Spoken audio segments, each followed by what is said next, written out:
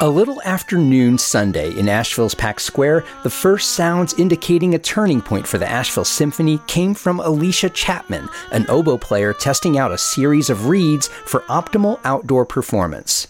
There is a pilot light, a flame that's inside when I play music that I was a little afraid, oh my gosh, it's dimming.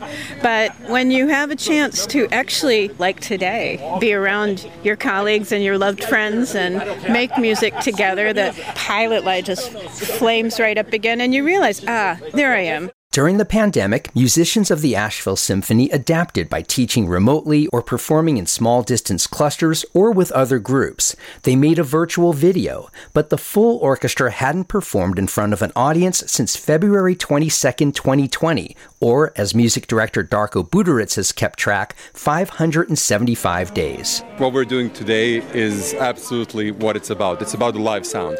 I mean, this is why we exist. It's about sharing the gift of great music with as many people as possible, and I can't think of a better way to get back started than here in the park today. So, after temperature checks and signing waivers, the musicians gathered Sunday afternoon in a cramped horseshoe on the covered stage of Pack Square Amphitheater, and it felt as much like a reunion as a rehearsal for that night's concert. Lee Metcalf is the principal bassist and a member of the orchestra for 34 years. Even when we are apart for the summer, you kind of have that edge on the first rehearsal to see if you can play as an ensemble as well as you had the prior years. I'm glad we're starting with Pops instead of Beethoven 5.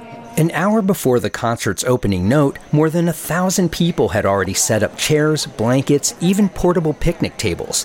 Many hundreds more eventually poured in to the edges of the park and as far back as Market Street.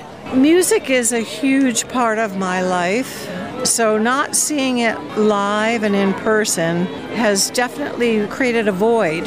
Kathy Seguin has subscribed to the orchestra and hardly missed a concert since moving to Asheville 6 years ago. Even though I've got my Bose stereo, the sound is different. And also seeing the musicians, feeling it in the air, and seeing the audience and the fellow music lovers here. I feel that fresh breeze coming in and the drama of the weather. Is it going to rain or is it not? But a blanket of clouds above Pack Square never produced more than a few droplets, and Buderitz beamed when he took to the podium just after 7 o'clock. Hello, Asheville. Welcome to our concert. Welcome to your Asheville Symphony Orchestra.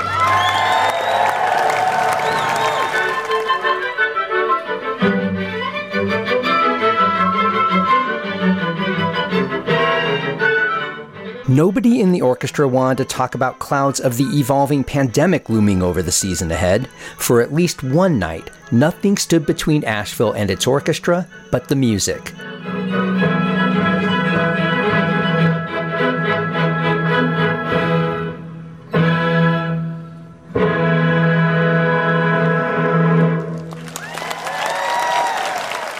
I'm Matt Peiken, BPR News.